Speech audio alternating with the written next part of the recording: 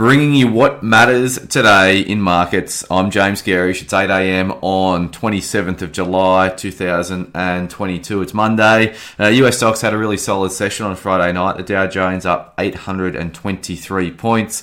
The S&P 500 put on 3.06%, and the Nasdaq was the outperformer, up 3.34 of 1%. SPI futures are pricing a rise of 103 points to open Monday, so a solid session to kick off the trading week.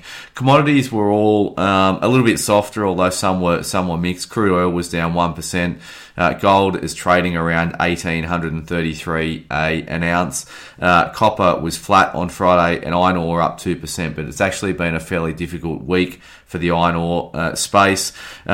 The areas or sectors that are catching my eye at the moment around the beaten up areas of the market. So on Friday night, we saw a big move back into the discretionary retailers. Technology is finding some outperformance. And as we wrote this morning in the Macro Monday report, we expect that the likes of growth stocks are going to outperform the likes of energy stocks over the coming month at least. So some of these areas that are interest rate sensitive, we had quite a large drop in bond yields over the course of last week.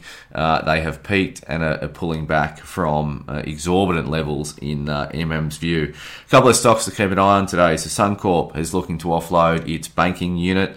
And Metcash is out with full-year results. We, of course, own Metcash in the income portfolio.